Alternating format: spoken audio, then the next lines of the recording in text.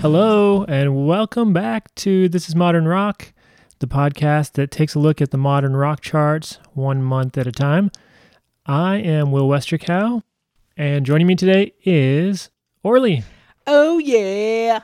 Hi, Orly. Hi. It's been a while. Oh, my gosh. So long. Yeah, the show's been on a bit of a break while the world has gone crazy. It's insane. You know? We don't need to get into it. Yeah. But thankfully, I have constructed my COVID-safe recording studio. I've put up the plexiglass sheet. Yeah. I've installed the interrogation lights for mood. That is how we feel down here. Yeah, and we got the gloves, The gloves. the mask. We're good. Yeah. Anything new? This is podcast like radio, so no one knows, what I look like. Mhm. But We can imagine. I got my braces taken off. I was like walking around with full adult braces for 2 years. And I had those taken off. That was pretty special for me because I was supposed to get them taken off the day the state shut down. Right. So then I had them on months extra. Yeah. So that's cool. Oh, and I've started dancing. Oh, what kind of dance? Just anything I can get my feet on. So floor dancing. Yeah, I'm taking theater dance classes. I took some Latin-inspired dance class and a burlesque dance class. Yeah. Just having a good time. Cool. Let's talk modern rock. Okay, let's get into it. Yeah, we've got 4 songs as usual. This is July 1991 that we're looking at today. Okay. This is one heck of a month on the modern rock charts. Okay. And in fact, I am splitting July 91 into 2 separate episodes. Dang. Yes, dang indeed. It's that hot of a month. It's that hot of a month.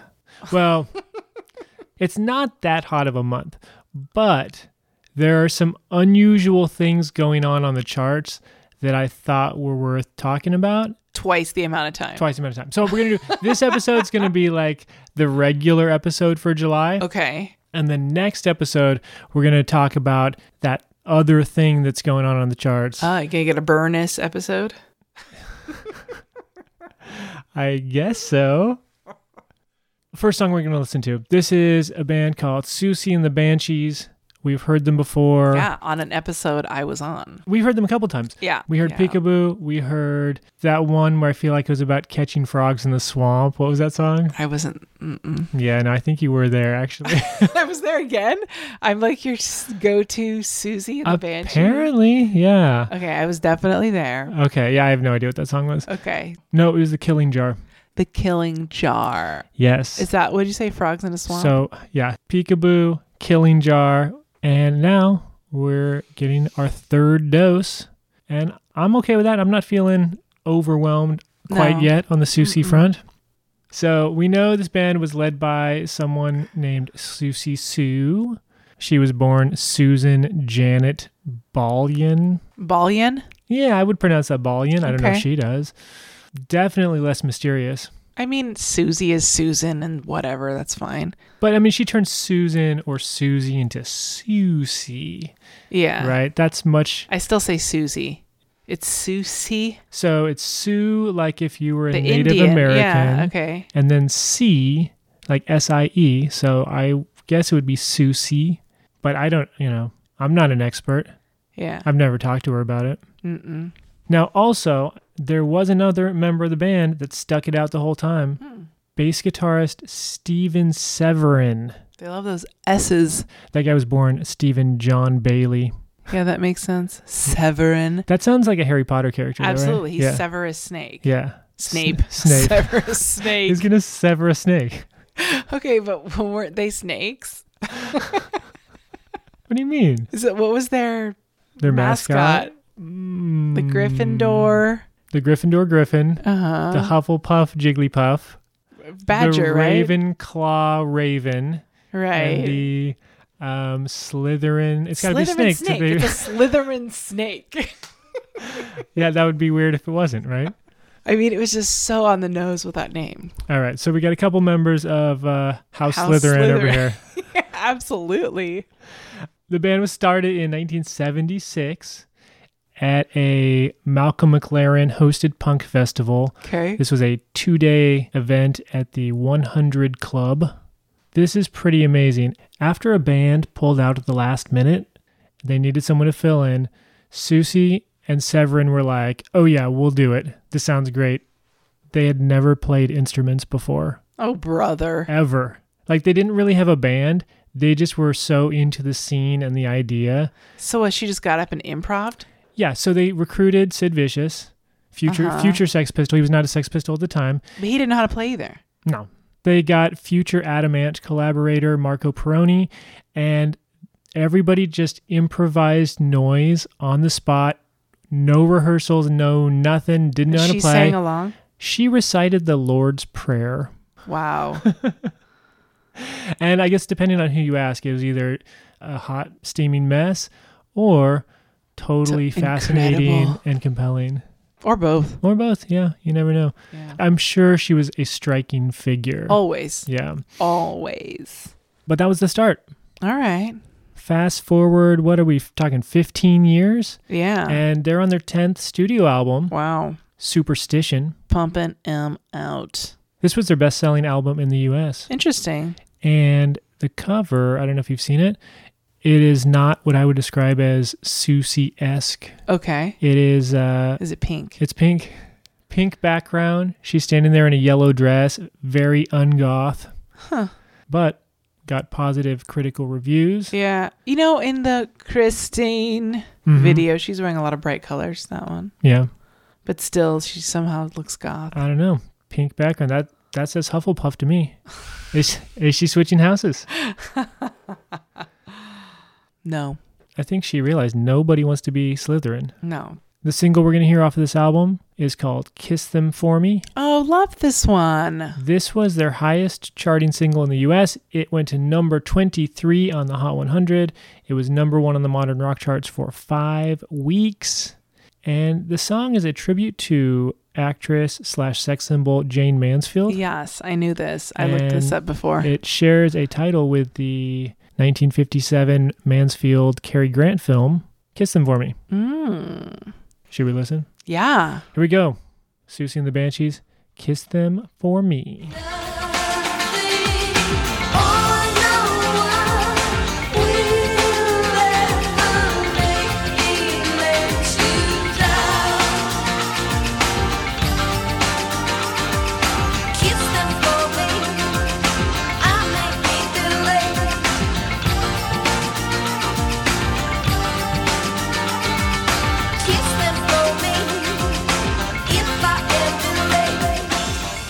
Generally speaking, I think the song itself is good. Mm-hmm.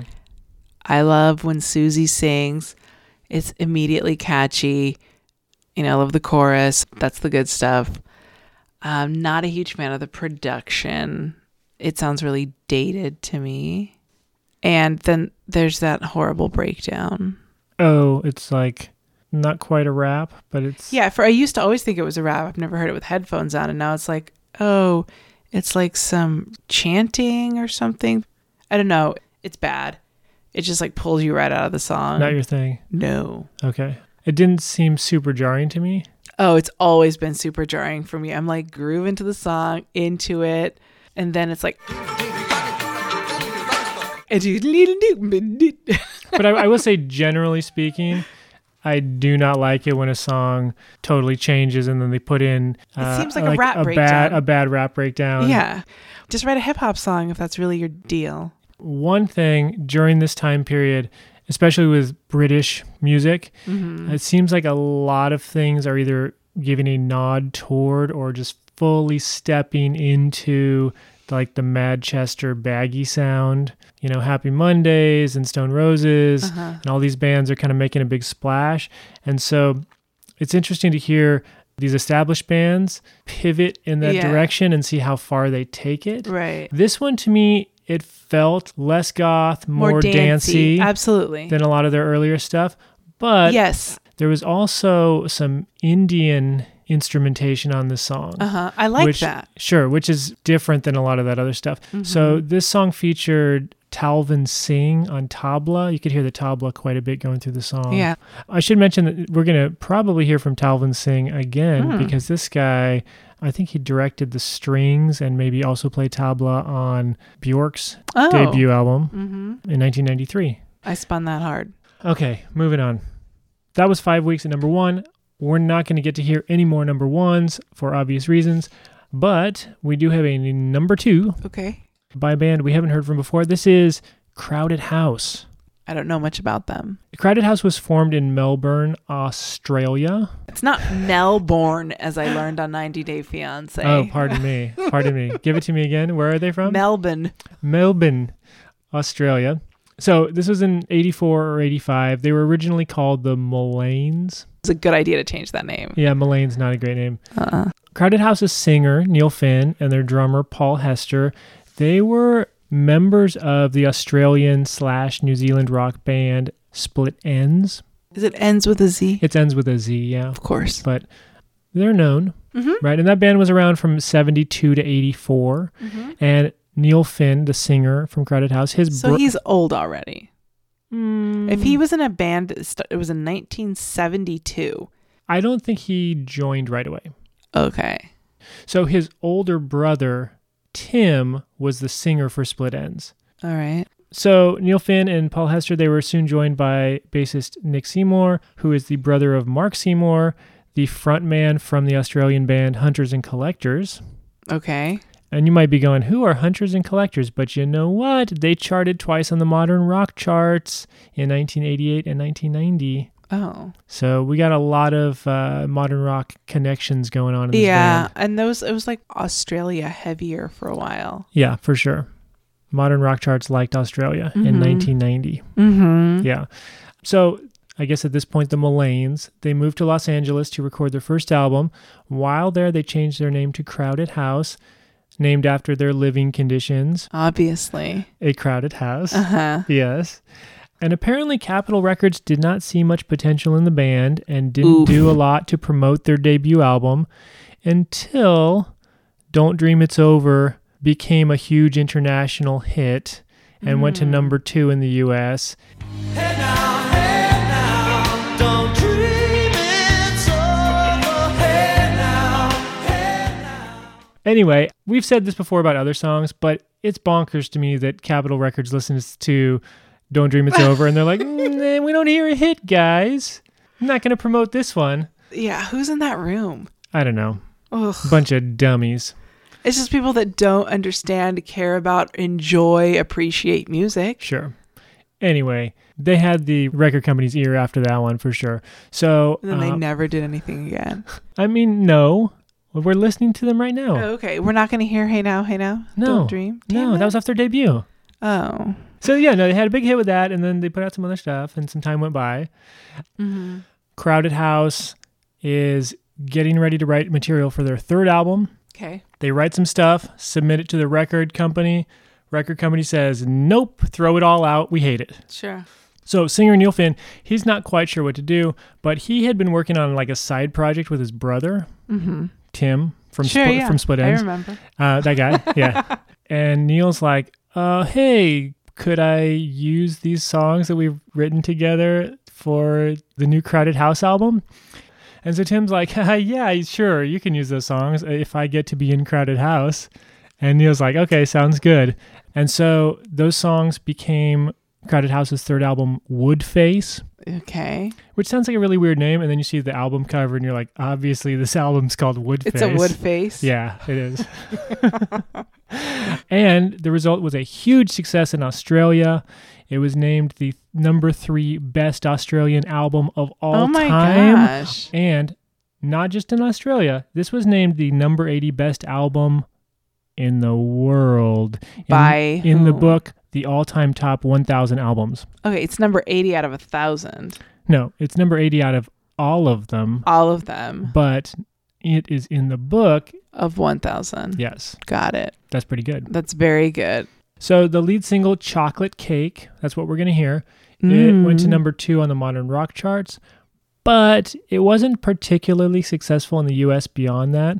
And some people have suggested that it might be because the song is sort of a critique of Americans and American society. Oh, yeah. Americans don't care for that. Yeah, so they're like, oh, Australians, you're going to stick it to us? Well, we're not going to put your song on the radio. Right. America's chocolate cake? I guess I'll listen. We'll listen, and maybe or maybe not, we'll understand the lyrics, and then we can see if we get it. Okay. Okay, so here it is. The number 2 modern rock hit, Crowded House's Chocolate Cake. I don't know what tune that the orchestra played, but it went by me, sickly, sentimental. Can I have another piece of chocolate cake? Tammy Baker's got a lot on her plate. Can I buy another cheap Picasso fade? Andy Warhol must be laughing in his grave. Okay. First of all, Yeah. did he say extra fat on your balls? I thought he said extra fat on your American bones. Okay, American bones seemed like it made more sense, but your American balls seemed funnier for sure. Sure. Yeah. I mean, I think that sums up most Americans. Well, I was going to say, unless they had that line in there, there's no way Americans would know they're being made fun of. Yeah. So I was listening for that, like, why would Americans take offense to this? And at first, I was like, no one's going to get any of this, so it doesn't really matter. But then they're like, okay, Tammy Baker? Yeah, when they said that Tammy Baker was losing her faith, I was like, oh, you know what? 1991, I can see Evangelist. some people being up in arms about this and like Yes. protesting radio stations. and Right. that's the kind of thing that very well could have gone on. Absolutely. That being said, I feel like when I listen to the song, what I get out of it mostly is that I do want a piece of chocolate cake. They say it so much. Yeah, I'm feeling ready to put a little more fat on my American bones, honestly. Also, I'm like, I didn't realize Crowded House was Blues Hammer. You know, when they first started, I actually thought it sounded kind of like mid-period Squeeze a little bit. Oh, that's not their greatest period, Squeeze. Their mid-period. Well, it's no early period, Exactly. but what is? Right. Yeah, I don't know. I mean, it was sort of interesting. There was a lot of cool stuff going on, and the mix was kind of cool. And it Yeah. was jumping back and forth between the channels. And yeah. Did you hear the cow mooing? I loved the cow mooing. Yeah. Is that, I don't know. Once again for the Americans. I guess. Brrr. Yeah. I could do without all the fat phobia for sure. But that being said, I like the guy's voice. Sure. But you know what? You're right about the fat phobia. And also, here comes Mrs. Hairy Legs. I don't know what that is. I don't know what that has to do with I Americans. thought that's what he said But, too, but I couldn't. I guess some sort of chip on their shoulder. You know what it is? They probably hate themselves. They probably were a little overweight. They probably had hairy legs. That's what it always comes down to. You know what? Sure. People are homophobic. It's because they're gay. Right. People are like, you know, whatever it is, It's their own thing. it's their own thing. Right. Right. Okay, so that was Chocolate Cake. Crowded House charted a few more times on the modern rock charts. They split up in 1996. They reformed a decade later, and they're still somewhat active. And supposedly a new album is due this year. I hope they put out an apology for this song. They just take it back. I'm so sorry. Neil Finn, in addition to doing Crowded House, he fairly recently joined Fleetwood Mac, and along with Heartbreaker Mike Campbell, replaced Lindsey Buckingham starting in 2018 and going to present day. So Oh, dang. I know. Really what that says to me is like Lindsey Buckingham takes Mike Campbell and Neil Finn to replace him. Like, that's incredible. Like, that says a lot about Yeah. Buckingham. I mean, I guess he went his own way. If you're not going to go your own way, then I'm going to go mine. That's right. Okay, so if you were around back in 1991 listening to modern rock, you definitely heard Kiss Them For Me. You pretty much guaranteed heard Chocolate Cake. Here's one, I don't know, maybe you missed. Maybe you have not heard of this band. This might be a new one for you, okay? Okay. We're going to hear a band called Candy Skins. They were formed in Oxford, England in 1989. Oxford, by the way, this is the same scene that produced Radiohead and Supergrass. Okay. Like a lot of bands we've talked about, they started a punk band after being inspired by the Sex Pistols. But after being broke for a while, they got disillusioned. They called it quits. And then some number of years later, they all felt like something was missing in their lives. And they said, you know what? Let's get the band back together again. Except this time, let's do like a 60s influenced proto Britpop sort of thing instead of punk. And Candy Skins was the result. What's the Candy Skins? What does that mean? I don't know. What do you think of when you hear Candy Skins? Does candy have a skin? Candy foreskins? Is that what you're going with? No, not necessarily. It's a foreskin. It's just like, it seems like something you don't want to eat. It just seems like a weird choice. Also, after reading Viv Albertine's book, anytime you say Sex Pistols, it's like, it feels like a room full of smegma. Every guy in that scene, she saw all their dicks. It was just Vermunda cheese for days. Yeah, well, they should have cleaned their candy skins. That's what I'm thinking.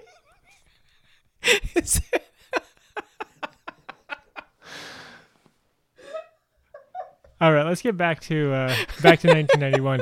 Candy Skins put out their first album in 1991. It was called The Space I'm In. The lead single, Submarine Song, is what we're going to hear. Okay. But they also covered Buffalo Springfield's For What It's Worth.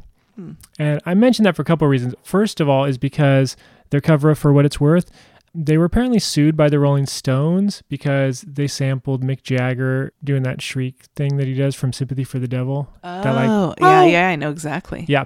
And also, the music video for What It's Worth was directed by Samuel Bayer, who just about this exact same time directed a little music video called Smells Like Teen Spirit.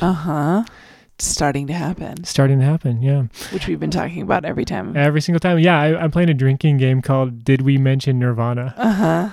We did. If you want to have some fun, go back to the start of this show.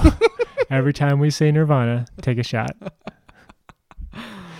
All right, so we're going to hear the song Candy Skins, Submarine Song.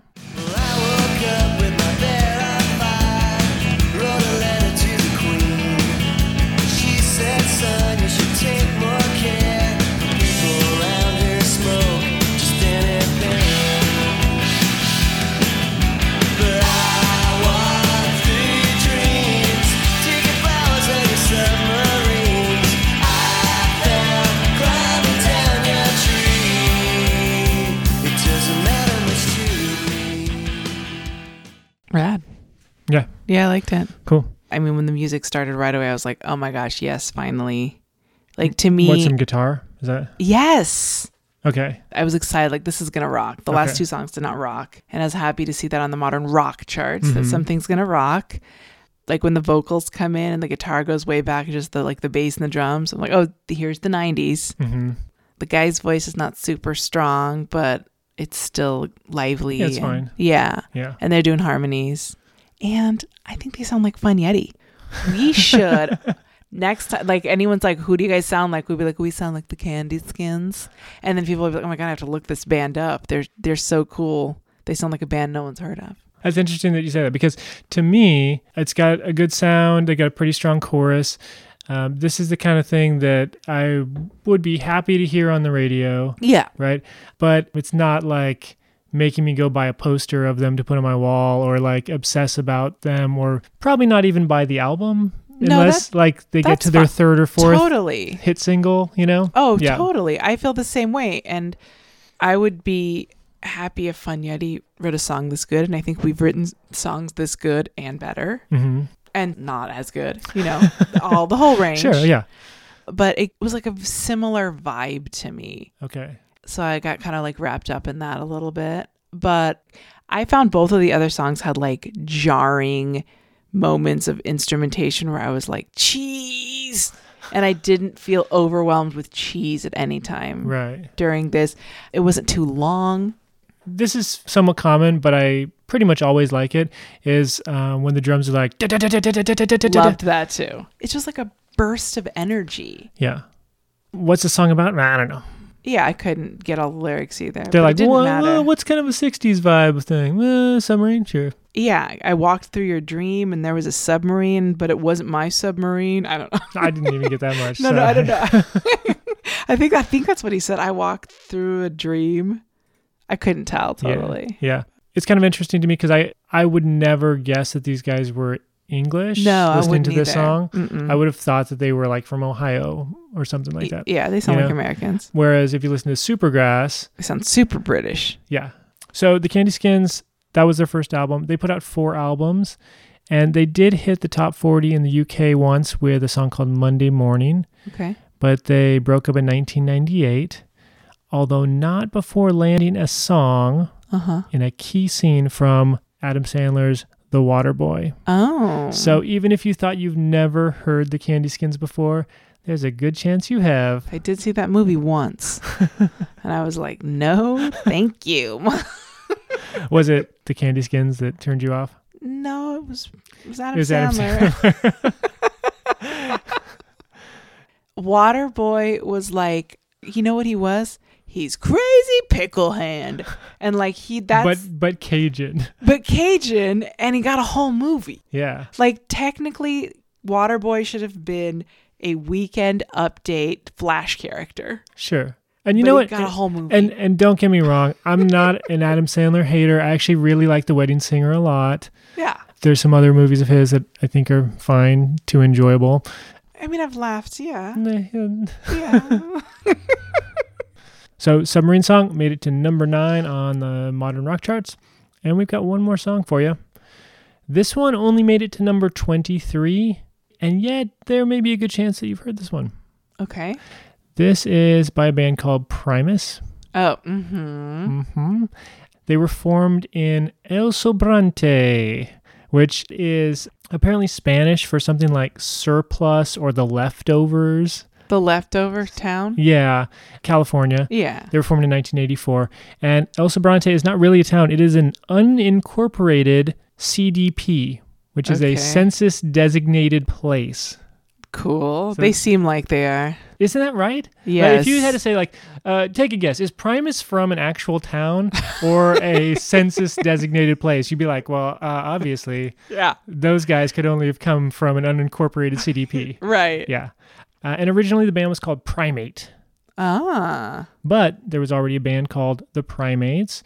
So Claypool pulled out a dictionary. He chose the closest thing to primates that he could find that sounded good. Ah. And All right. Primus it was. I like it. Yeah. So a lot of band members came and went in the early days. Really? Bassist, singer Les Claypool was the only constant member. Okay. But by 1989, the classic Primus lineup was established. yes. And that is Larry. Lalonde on guitar Uh-huh. and Tim Alexander on drums. I knew that You did. because I've seen Primus a bunch of times. Well, I can't wait to hear about that. In 1991, Primus released their second studio album, Sailing the Sea of Cheese. Mm-hmm. We're going to hear a song from that album called Jerry? Was a Race Car Yes. Driver. It reached number 23 on the modern rock charts. In spite of, or maybe because of, their oddball style and sense of humor, and also Les Claypool's unique and often stunning bass playing, Sailing the Sea of Cheese went gold, selling over 500,000 copies in the U.S. Yeah. I had a Primus t-shirt that I wore threadbare. Really? Oh, yeah. Was it the Sailing the Sea of Cheese? It was not. It was one that had a map of Berkeley. It was kind of ugly. It was like vomit green, yellow colored. Okay. And then it just said Primus on the front. Yeah. And you got that at a Primus show, I assume? No, I actually got it from my friend for my birthday, and she was a Jehovah's Witness and was not allowed to buy birthday gifts, so she stole it from her sister and gave it to me. Oh, sweet. It was sweet. Her sister was a real bitch, so I was And like, nefarious. I will take this shirt. Yeah, if her sister was nice, she'd be like, I can't accept Yeah, this. exactly. Yeah. Her sister was awful. Let's listen to Jerry Was a Race Car Driver, and then we'll talk about the 14 times you saw them live. I only saw him 4 times, but I did meet them. Oh, here it is. Jerry Was a Race Car Driver. Jerry was a race car driver. He drove so goddamn fast. Never did win no checker.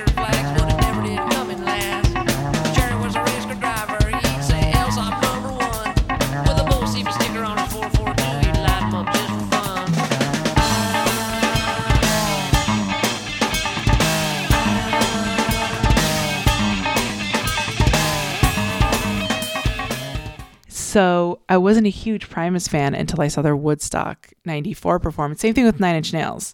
When I saw both of those bands, Woodstock 94 performance, I just like fell head over heels for these bands. They were so amazing live, and they dealt with all the mud throwing really, really well. And like, I don't know, they seem to embrace performing in a way that I'd never seen before. Yeah, Primus and mud throwing audience, it seems like they were made for each other. Totally made for each other. Yeah. And the drummer, he doesn't get hit with any mud because he's got one of those Rush 29-piece kits with like those shields, the plexiglass shit around him. Yeah, nice. They anticipated. No, like they do it for sound. Oh. It's like an isolation chamber on stage. Yes. Wow. And like all this stuff, and I was like, this guy's got a lot of drums. I've never seen anyone like work the drums like this. And Les Claypool was hilarious like the whole time. Just like the energy was amazing. Anytime they played in the Bay Area, I would go because no one ever came to Sacramento. So I would see them. There was no girls at these shows. That sounds about right. So I was like, this is perfect because I was into guys. Yeah. So it worked for me. Yeah, no, guess that's the way to do it, right? It's like sneaking into an all-boys high school or something. Right? That's kind of how it felt. I was like hanging out with all these skater dudes, and it was super fun. And I still enjoyed the music, so it wasn't like... Yeah, it's not like if you snuck into a... Slipknot. Okay, yeah. It's not like going to a Slipknot show. Which I've also seen. Good grief. Ozfest, baby. Did you wear your mask? No, I went for the Manson. Okay. Back to Primus. Primus. Usually I would fight it out in mosh pits. I would get up close. I loved that. But Primus mosh pits were insane. There was no way I stuck in the back. Yeah. And you can feel here, if you just like think about the 4 songs we listened to. This one rocks much harder. I mean, you said the last one rocked harder compared to the first 2. This one, but this one is like, so much. This is like a whole different level of rocking. Like you can feel the mosh pit. Like, just listening to the song. It's a different thing. And it's exciting. It is. That being said, I do not like the sound of this at all. I would never, ever like willingly pick out Primus and put this on. Yeah. I recognize the skill involved. Sure. And I really do appreciate the weirdness here. Oh, so weird. Like, I am genuinely thrilled that a song like this can be on the modern rock charts. Absolutely. Like, that's like people making oddball music, they should have a place where it can be heard. Yeah. That's great. I mean, I almost feel like they might be giants of metal. Okay. Just so goofy. He's doing that accent. He sounds country, but he's like really playing a part. He's very much in character, on stage. Yeah. So he doesn't talk like that necessarily. He talks somewhat like that, but he's playing it up. Wouldn't that be great if he had like a refined upper class British accent? That'd be amazing. Well, really, I think Jerry was a race car driver. It's just funny too because those guys, they seem like they're all super awkward. Mm-hmm. They don't interact at all on stage. It's like Les Claypool stands and does his thing. The guitarist just like looks down most of the time and plays, and then the drummer's just like, I'm drumming behind my plexiglass. Yeah. Everyone's in their own world making that noise. Maybe they're playing 3 different songs and that's why it sounds this way. No, I mean like the way he plays the bass, like watching him play is really, really cool. Yeah. No, I agree. I've seen enough video of him playing. It's impressive for sure. Yeah. So weird. So a couple more things. I think this is pretty well known, but Primus went on to record the theme song from South Park. Mm-hmm. So if you've never heard Primus before, but that bass playing sounded a little familiar, that's because of South Park, right? The other thing, and I think this is super cool, Primus is the only band with an ID3 genre tag named after them. So there's genre tags that'll be like, punk rock, grunge, metal, whatever it is. Mm-hmm. There is a Primus genre tag for MP3s. They're so hard to categorize. They just get listed as Primus, and then anything else that sounds kind of like Primus, you can tag them as Primus. Ah. Thanks for listening. If you enjoyed this podcast, please subscribe or whatever it is people do with podcasts. Go on iTunes, give us a nice review or something. Also, I'm thinking about doing a bonus episode later on, kind of between seasons, where I catch up on some bands that maybe we overlooked and are never going to have another shot to be on the show. So if you can think of any song or band that you think deserves to be heard that fits into the modern rock genre and charted, or maybe didn't even chart, if there's something we never featured in an episode and you want us to spotlight, send me an email. This is modernrock@gmail.com. Tell me why you think this band or song deserves to be heard, or tell me a story about what it means to you. And I don't know, maybe we'll put it in the show. Thanks again. Orly, thanks so much for joining me. We'll catch you next time. Yep. Bye.